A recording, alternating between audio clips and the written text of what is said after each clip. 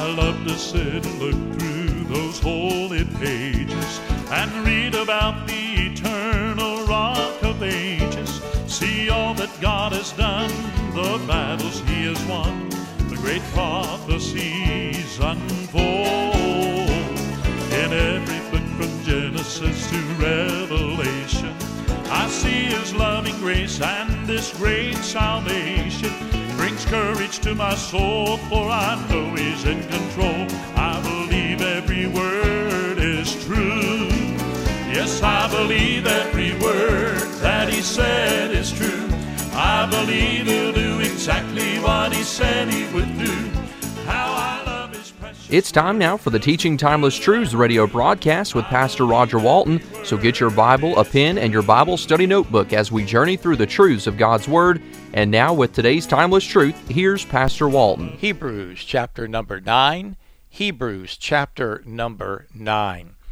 We've just come out of chapter number 8, where we see that Christ's priesthood is superior to the Aaronic priesthood, and there was a list of reasons why that was. Now we come into chapter 9 and the first 14 verses, and we're going to see the difference between the human sanctuary and the heavenly sanctuary. And we're going to find out the imperfectness of the one and the perfectness of the other. But the big theme that will come out of all this is the human side was just pictures and types of things that would be fulfilled in Christ. And that the blood of Christ would be so different than the blood of goats and bulls and lambs and all that, in that this was the perfect blood that could take away the sin of the world. So the blood of Christ and the redemption that we have in Him is seen here in the better sacrifice and the better tabernacle. So as we look at the first 10 verses, we look at the human sanctuary. And when we look at it, the first thing I want you to notice in the second part of verse 1, it was a worldly or an earthly tabernacle, a sanctuary. Then verily the first covenant had also ordinance the divine service and a worldly sanctuary. The idea of that is it was visible and it was made out of man-made materials, and it was earthly. It was suitable for the world at that time. Okay, so it was a worldly or an earthly tabernacle. Secondly, it did have ordinances of divine service. Now, this is not two separate words where you would see the word divine as being that of God, and service, it is a compound word that literally carries the idea with it of a service as a slave for the divine, for the Lord. It's a worship of Him. You're doing the service for Him. It's ministration to God. So they were to do this in such a way as to render to God a service of divineness that would become pictures, as you will see in just a moment. The other thing is it was inferior and temporary. It was inferior and temporary. When we look at chapter 9, verse number 8, the Holy Ghost, this signifying that the way into the holiest of all was not yet made manifest, while as the first tabernacle was standing. Back in chapter 8 we read, in that He saith, a new covenant He hath made the first old. Now that which decayeth and waxes old is ready to vanish away. It was a inferior and temporary place, but it did carry pictures. And we will see two places of this sanctuary, this earthly tabernacle, that it talks about. Now, there was an outer court, and it doesn't deal with that. It deals with going through the curtain into the holy place. And then there was a curtain to the Holy of Holies, or sometimes known as the most holy place. And it says in verse number 2, for there was a tabernacle made. The first, wherein, this is the holy place, was the candlestick and the table and the showbread, which is called the sanctuary, or the holy place. And after the second veil, the tabernacle, which is the holiest of all, the most holy, or the holy of holies, which had the golden censer and the ark of the covenant overlaid round about with gold, wherein was the golden pot that had manna, and Aaron's rod that budded, the tables of covenant, and over it the cherubims of glory, shadowing the mercy seat, of which we can now not speak particularly. Now, what we're going to do is just kind of briefly go through these. First, let me give you what furniture is here, and it's not all listed here, but what is listed here in the divisions. The first is the holy place, where we see the candlestick and the table of showbread.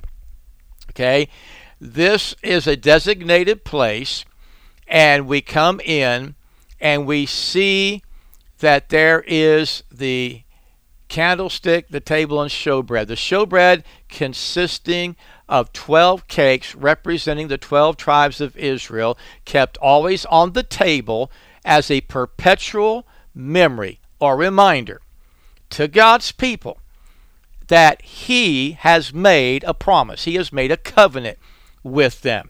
Okay?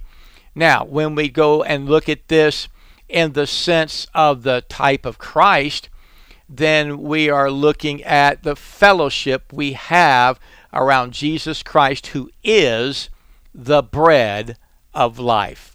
Okay?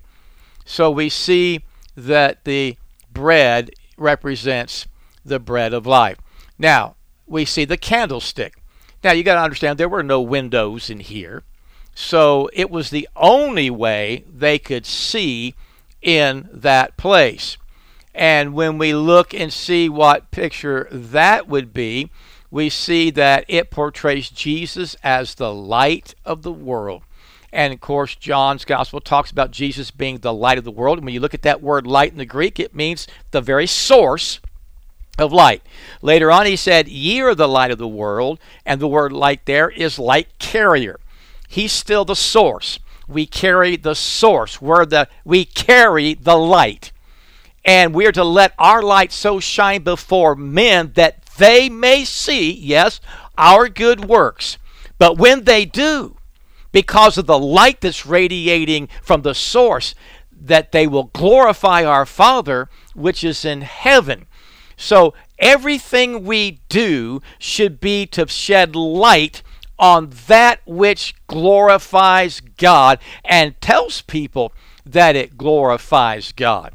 Okay, so we see that there is an illumination and a light, and Leah reminds you that this was done with oil, and the oil of the Holy Spirit enlightens us, and we see in the Bible the enlightenment of our eyes and the understanding being opened, and the Holy Spirit guiding us into all truth and teaching us all truth. Then the next thing we do is we go into the Holy of Holies, where we come across the golden censer and the Ark of the Covenant and the golden pot with manna, Aaron's rod that budded, the tables of the covenant, and the cherubims.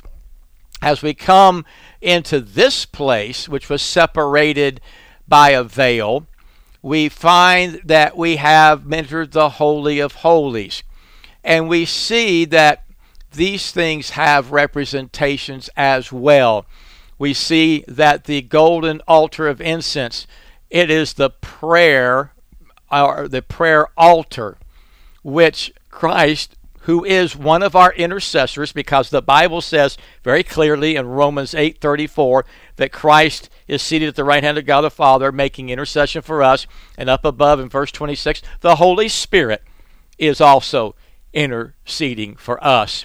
But he is before God the Father with our prayers. And then we see the manna, which is the bread from heaven.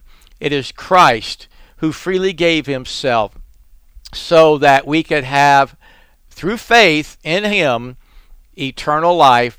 And just as the manna satisfied the people, Jesus Christ is the true satisfaction for you and I.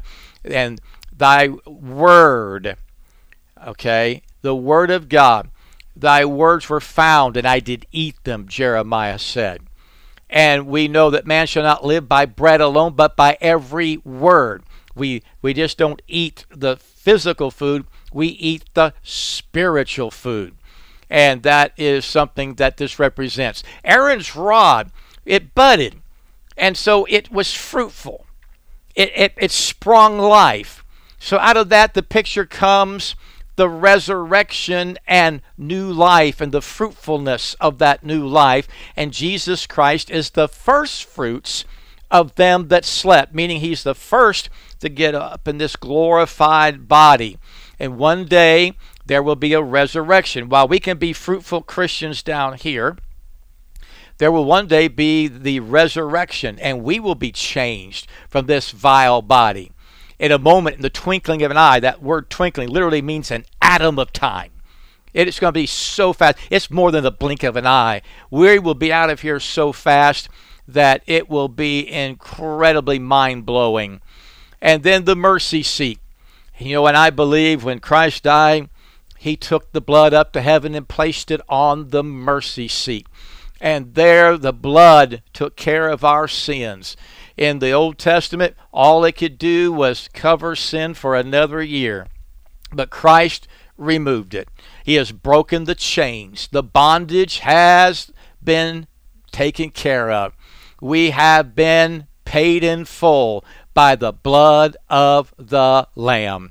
That's what Paul said in Romans 3:25, whom God has set forth to be a propitiation through faith in his blood to declare his righteousness. That's justification. Declared righteous. For the removal of sins that are past through the forbearance of God. The idea of the word propitiation is the idea of the mercy seat. Oh, I tell you, it just doesn't get any better than that.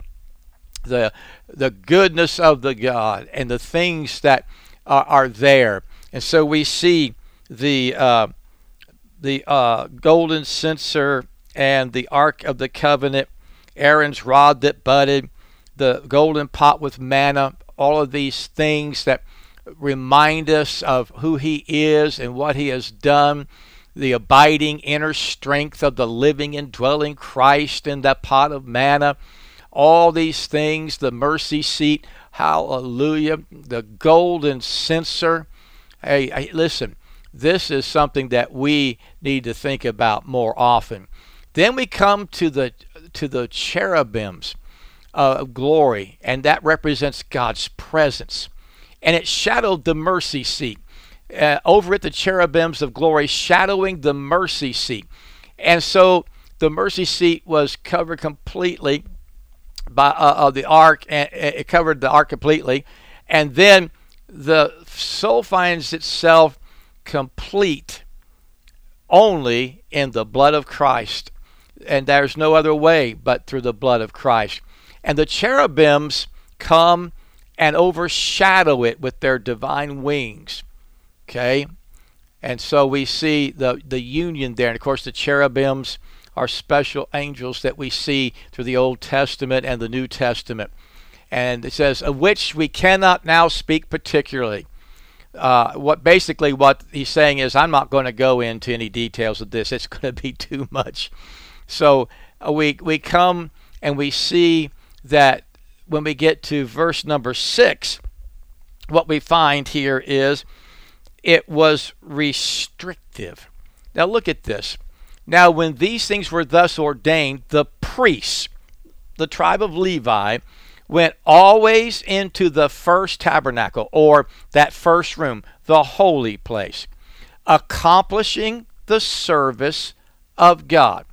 That is the same word, that ministration of God, that divine service. They were accomplishing. That's what they were to do, the service of God. So it's restrictive in that the only people who could go into the first place outside of the outer court were the priests, nobody else.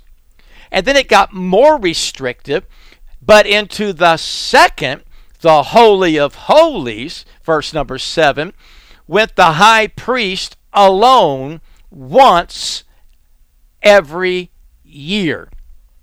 It is so restrictive that only one person can go in, and that's only one time a year, and that's the high priest. But watch this, because this is one of the reasons why we're talking about the blood of Christ in this chapter being superior to the blood that was offered. Watch. But into the second went the high priest alone once every year, not without blood, which he offered for himself. He's a sinner too. He has to offer that to take care of himself and for the errors of the people. The word errors has to do with presumption, or the sins that of ignorance, the things that people did that were sins. And he made it clear that the Holy Ghost, this signifying that the way into the holiest of all was not yet made manifest while the first tabernacle was standing. That the way for you and I to get in, so it would not be restrictive anymore, that it would become a figure, and a picture would become the real thing, would not happen while this picture was standing. We had to deal with the picture before we could deal with anything else. It had to go away. It was earthly. It was worldly. It had different ordinances. It was inferior. It was temporary. And it had pictures of things in the candlestick, and the table of showbread, and the golden censer, and the Ark of the Covenant, and the golden pot with manna, and Aaron's rod that budded, and the tables of the covenant, the cherubims. It was restrictive, but now it's a picture of what's going to come when it will not be restrictive, but will be open unto the saved by grace through faith in the shed blood of Jesus Christ. And he makes that clear in the first part of verse 9, which was a figure for the time then present. Figure, a comparison, a picture, a type, in which were offered both gifts and sacrifices that could not make him that did the service perfect. All of those things, the 5 offerings, the 7 feasts, the things that they did in the court there, the most holy place, and what the high priest did once a year, it never perfected them. It never took sin away. It just pushed it forward. And it had to keep doing that till it got to Calvary, where the Lamb of God that taketh away the sin of the world would be introduced. And it stood only in meats and drinks and divers or various washings and carnal ordinances imposed on them, laid on them, pressed upon them, until the time of Reformation. In other words, until everything was straightened out thoroughly. That's what that word means. Till everything was straightened out thoroughly. Thus, we enter the heavenly sanctuary, where we find 3 things that are incredibly awesome. There is a perfect priest, there is a perfect tabernacle, and there is a perfect sacrifice. But Christ, verse 11, being come an high priest of good things to come, by a greater and more perfect tabernacle, not made with hands, that is to say, not of this building that he's been talking about, this earthly sanctuary. He has become, as aorist tense, he became it, done deal. Okay?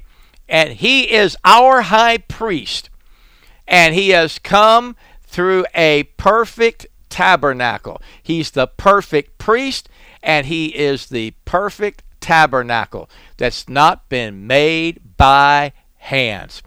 That is to say, not of this building. Now, we see in that verse the perfect priest and tabernacle. Verses 12 through 14, we see the perfect sacrifice. Neither by the blood of goats and calves. That's not what he did. That's what they did back in the day, but that's not what he did. But by his own blood. Listen carefully. He entered in once into the holy place, having obtained eternal redemption for us. He entered once, and it literally means once for all. Done. Done deal. It is a done deal. And when it says he entered in, it's in the aorist tense. It's a done deal one time. It's in the active voice. He actively did it for us, and it's in the indicative mood, which is the mood of certainty, meaning this is absolute truth. The writer put it down in such a way as to say it is absolutely certain that that's what he did one time, and he never has to do it again. Having done that, again, it says having obtained, aorist tense, and it's in the middle voice, eternal redemption for us. He did it. We get in because he did it. We couldn't do it. It wasn't active voice, we got in. It's middle voice, he got us in through the blood that he shed once and our faith in him.